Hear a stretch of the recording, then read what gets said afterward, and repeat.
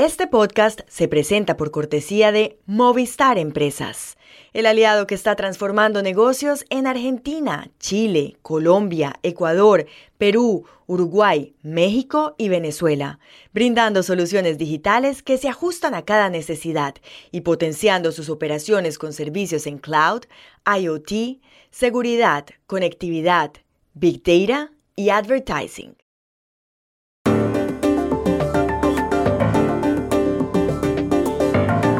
El miércoles por la noche, Javier Milei anunció un gran decreto que ordena cambios radicales en la economía argentina. Hubo algunas protestas y cacerolazos. ¿Soportarán los ciudadanos unas medidas tan drásticas? En México ha muerto la legendaria periodista Cristina Pacheco, que presentó por 45 años Aquí nos tocó vivir, un programa donde hablaba con gente común. ¿Cuál fue realmente su aporte al periodismo mexicano? La justicia de la Unión Europea avaló ayer la Superliga, ese torneo que quieren armar grandes clubes como el Madrid y la Juve, al margen de la UEFA y de la FIFA. ¿Cambiará ahora la estructura del fútbol europeo? Hola, bienvenidos a Y esto no es todo, el podcast del Georgetown Americas Institute de la Universidad de Georgetown en Washington, D.C.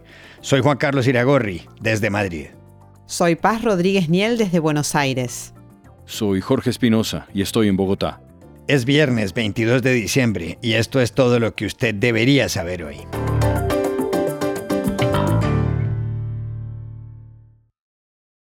Argentina vive horas de máxima tensión luego de los anuncios que el presidente Javier Milei hizo el miércoles por la noche. Desde la Casa Rosada y rodeado de altos funcionarios de su gobierno, Milei le comunicó a la ciudadanía sus primeras decisiones para enfrentar la crisis. El presidente acababa de dictar un decreto de necesidad y urgencia que contiene 300 medidas para salir del atolladero. Entre ellas se encuentran la desregulación del comercio, de los servicios y de la industria, y numerosos recortes hechos casi con motosierra, como anunció en la campaña. La lista de medidas también incluye permitir que empresas estatales como Aerolíneas Argentinas puedan ser privatizadas. Javier Milei, que además declaró el estado de emergencia económica por 2 años, empezó su discurso en cadena nacional de la siguiente manera. Argentinos, hoy es un día histórico para nuestro país. Después de décadas de fracasos, empobrecimiento, decadencia y anomia, hoy comenzamos formalmente el camino de la reconstrucción. Desde que asumimos hace tan solo 8 días hábiles, hemos estado enfocados en intentar contener la enorme crisis que heredamos. Para eso, diseñamos un plan de estabilización de shock que comprende un programa de ajuste fiscal, una política cambiaria que sinceró el tipo de cambio al valor de mercado y una política monetaria que incluye el saneamiento del Banco Central. Estamos haciendo nuestro máximo esfuerzo para intentar disminuir los efectos trágicos de lo que puede ser la peor crisis de nuestra historia, producto de décadas de gobiernos que han insistido con recetas fracasadas. Antes de finalizar su intervención, Milei leyó 30 disposiciones contenidas en las 83 páginas del decreto. Dijo, por ejemplo, que se derogan la ley de alquileres, la ley de tierras y la ley de promoción industrial, y que se modifica el Código Civil para reforzar la libertad contractual. Tras los anuncios de Milei, se produjeron algunas protestas aquí en Buenos Aires. En algunas zonas hubo cacerolazos. Todo eso se sumó a manifestaciones previas, donde el dirigente del movimiento Polo Obrero, Eduardo Beliboni, dejó claro su mensaje. Nosotros estamos defendiendo el derecho a protestar y el reclamo contra un ajuste brutal contra los trabajadores y los jubilados y las personas con mayor debilidad social, que son muchas veces los desocupados. Aunque el decreto de necesidad y urgencia ha entrado ya en vigor, debe pasar ahora por el Congreso, donde se hacen las leyes, que podría rechazarlo. Solo en una ocasión ha echado abajo un decreto de estas características. Lo dictó un presidente anterior, Mauricio Macri. Un problema serio para Milei es que su partido político, La Libertad Avanza, solo cuenta con 37 de los 257 escaños de la Cámara de Diputados y con 7 de los 72 del Senado. Así las cosas, no parece fácil la aprobación del decreto en el legislativo. Aunque ayer los empresarios, que son muy importantes, respaldaron el decreto de Milei, muchos se preguntan si los argentinos soportarán los rigores de una política tan drástica. Hablamos ayer en Buenos Aires con Martín Rodríguez Yebra, periodista y analista del diario La Nación. Creo que esa es la gran incógnita del futuro inmediato de Argentina. Milei ganó las elecciones por amplio margen, pero está en una minoría muy dramática en el Congreso, ¿no? Al asumir, hace 2 semanas él tomó un camino muy disruptivo, que consiste en imponer por decreto una reforma drástica de la economía y en lanzar un ajuste del gasto que es, yo te diría, el más fenomenal que se recuerda en la Argentina, y lo hizo sin negociarlo con nadie. Trazó una línea divisoria entre lo que él llama la gente de bien y todos sus adversarios, a los que presenta con el mote despectivo de la casta. Lo que él busca es superar la debilidad a fuerza de desacreditar a los que tienen las mayorías en el Congreso, ¿no? Su herramienta de poder son los votos que tuvo en las elecciones de noviembre y la proyección de ese apoyo en las encuestas de popularidad, que las sigue obsesivamente día a día. Día a día le llevan los cortes de las últimas encuestas y lo mira, casi te diría, como ningún otro dato de los que un presidente puede analizar. Él prometió en la campaña que el precio de ordenar la economía argentina lo iban a pagar los malos y que él iba a ser capaz de ofrecer una solución a un siglo de decadencia en Argentina. Y en 2 semanas que llevan en el poder, ya irritó a quienes no lo votaron, que ya vimos que salieron incluso a hacer manifestaciones como un cacerolazo después de su anuncio del decreto de desregulación económica del miércoles, y también tiene desconcertado a muchos de los que sí lo acompañaron, que están escuchando demasiado cerca el ruido de la motosierra, ¿no? Bueno, pero vos me preguntás, ¿puede salirle bien? A mi juicio, su estrategia lo que requiere es resultados rápidos, sobre todo una baja de la inflación en un plazo que no sea muy lejano. Por el momento creo que retiene el apoyo que lo llevó a ganar las elecciones hace un mes, eso al menos es lo que dan casi todas las encuestas, pero la construcción de poder en la que se sostiene no tiene aún los cimientos muy sólidos. Yo creo que no puede darse el lujo de que la paciencia social se agote pronto, al menos mientras siga empeñado en gobernar desde la antipolítica.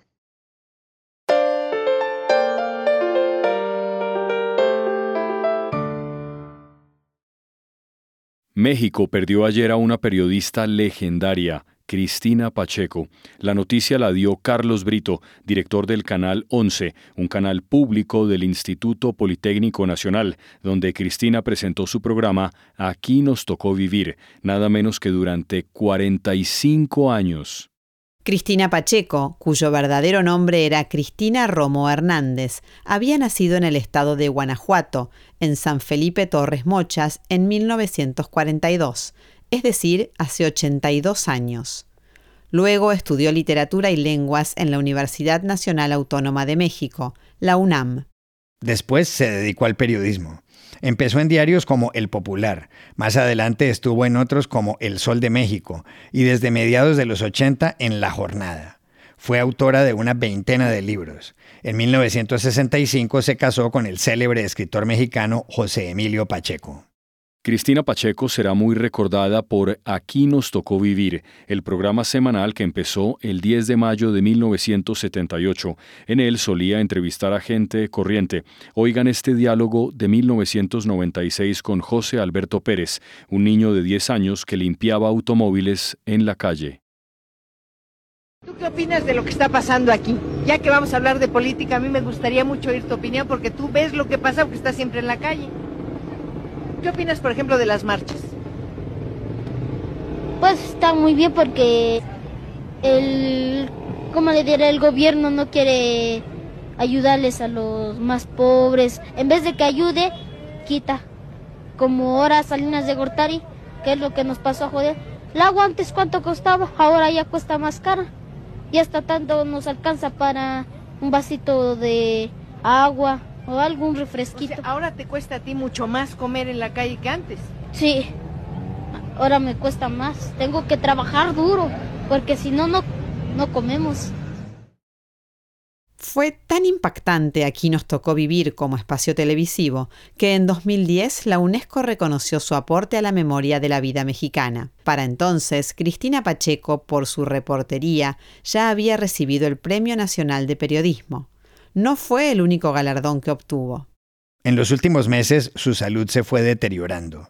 Ella cayó en cuenta y el pasado 1 de diciembre, en su programa de entrevistas Conversando con Cristina Pacheco, hizo un anuncio que conmovió a los miles de televidentes que la seguían. Es duro lo que voy a hacer, pero debo hacerlo. Por razones de salud, graves razones de salud, tengo que suspender, al menos momentáneamente. ¿Qué significó Cristina Pacheco para el periodismo mexicano? Llamamos ayer a Juan Carlos Ortega Prado, profesor de la Maestría de Periodismo Cultural de la Escuela Carlos Septién García y director de los sellos Grijalbo Actualidad y Debate de Penguin Random House México. Cristina Pacheco, durante más de 60 años de trabajo, reivindicó un tipo de periodismo en el que los ciudadanos de a pie, las personas como tú y yo, éramos los protagonistas. Y no los políticos, y no los grandes empresarios, y no los delincuentes. Semana a semana nos recordaba que aquello que le ocurre al ser humano concreto, sus narrativas, sus temores, su modo de gestionar la realidad, no solo es de interés público, sino que es la esencia del periodismo. 40 años antes de que se pusiera de moda, ella ya hacía y defendía el periodismo local y el hiperlocal. Y en un contexto mediático que muchas veces aplaude y hasta exige el grito y el exabrupto, ella nos demostró que la crónica, pero sobre todo la entrevista, podían ser espacios de encuentro, de sanación social, no de polarización, no de pelea.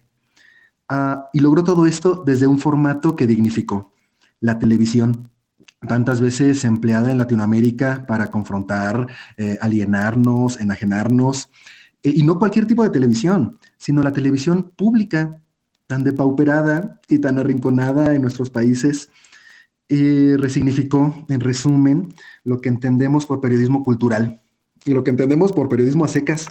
Nos mostró que ese oficio no solo es para conocer, comprender el entorno, sino que también es una vía para mirarnos y conocernos a nosotros mismos, y desde ahí tejer lazos con el vecino, con el prójimo.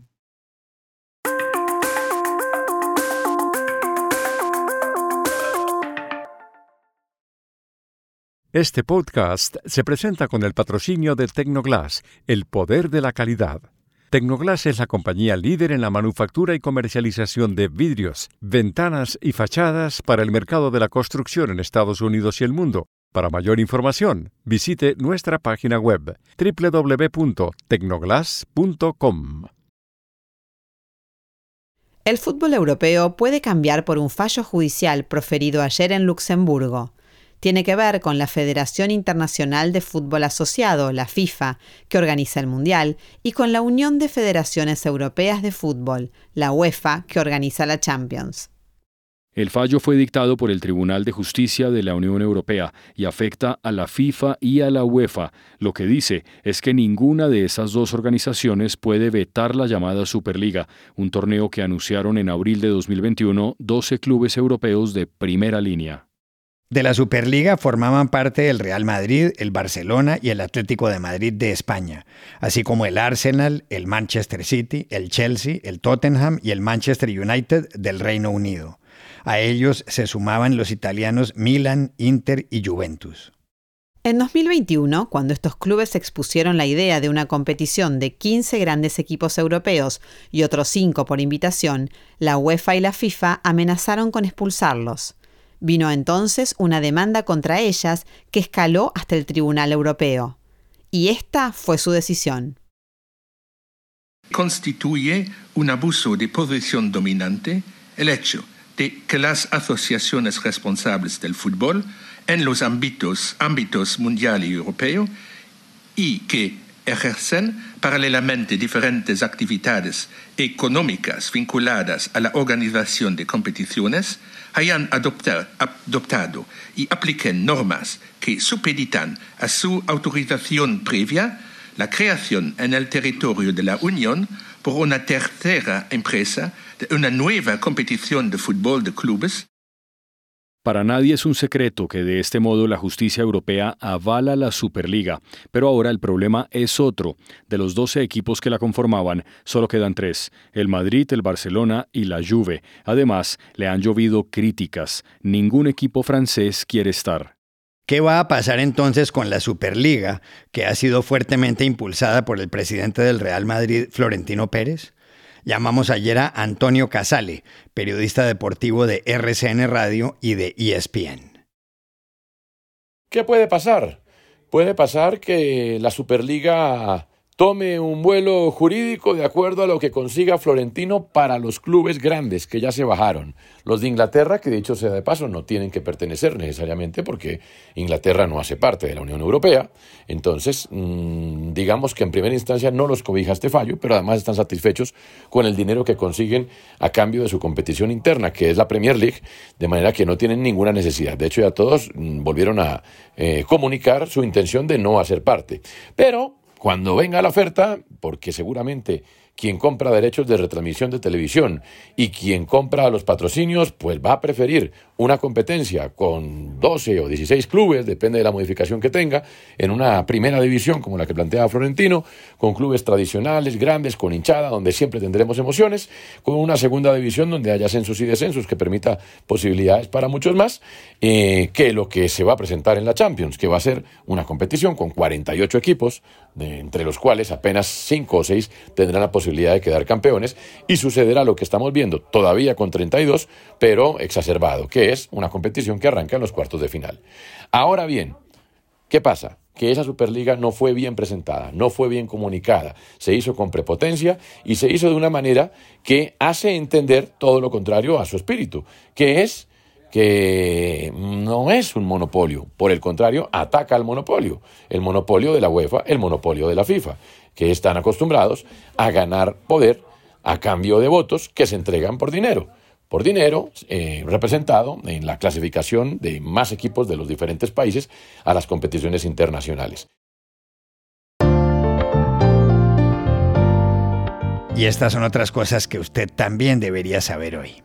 15 personas murieron y 25 resultaron heridas cuando un hombre abrió fuego ayer en el centro de Praga. Sucedió en la Facultad de Filosofía y Letras de la Universidad Carolina, cuando un individuo identificado como David Kay, de 24 años y que acababa de matar a su padre, disparó sin razón hasta que la policía logró llegar. El sospechoso también perdió la vida. El último tiroteo en la República Checa ocurrió en 2019. Hubo 6 muertos. El exalcalde de Nueva York, Rudy Giuliani, se declaró ayer en quiebra, un día después de que un juez federal lo condenó a pagar $148 millones a 2 mujeres tras acusarlas falsamente de haber hecho fraude en las elecciones presidenciales de 2020. Las mujeres, Ruby Freeman y Shay Moss, trabajaron en el recuento de votos en el estado de Georgia, donde Joe Biden derrotó a Donald Trump. Giuliani fue abogado del expresidente. En Estados Unidos, el diario The Detroit News reveló ayer el audio de una conversación telefónica que compromete a Donald Trump. Fue el 17 de noviembre de 2020 y en ella el entonces presidente y la dirigente republicana Ronna McDaniel les piden a 2 funcionarios de Michigan que no firmen la certificación del triunfo de su rival Joe Biden en las elecciones presidenciales celebradas en ese estado, como en todo el país, 14 días antes. No lo hagan y les pagamos los abogados, les dice Trump. Y aquí termina el episodio de hoy de Y esto no es todo, donde siempre habrá más. En la producción estuvo John F. Burnett. Y pueden suscribirse a este podcast en nuestro sitio web, yestonoestodo.georgetown.edu, y seguirnos en nuestras cuentas de X y de Instagram, @yestonoestodo. Chao, hasta la próxima. Gracias como siempre por oírnos y que tengan una feliz Navidad.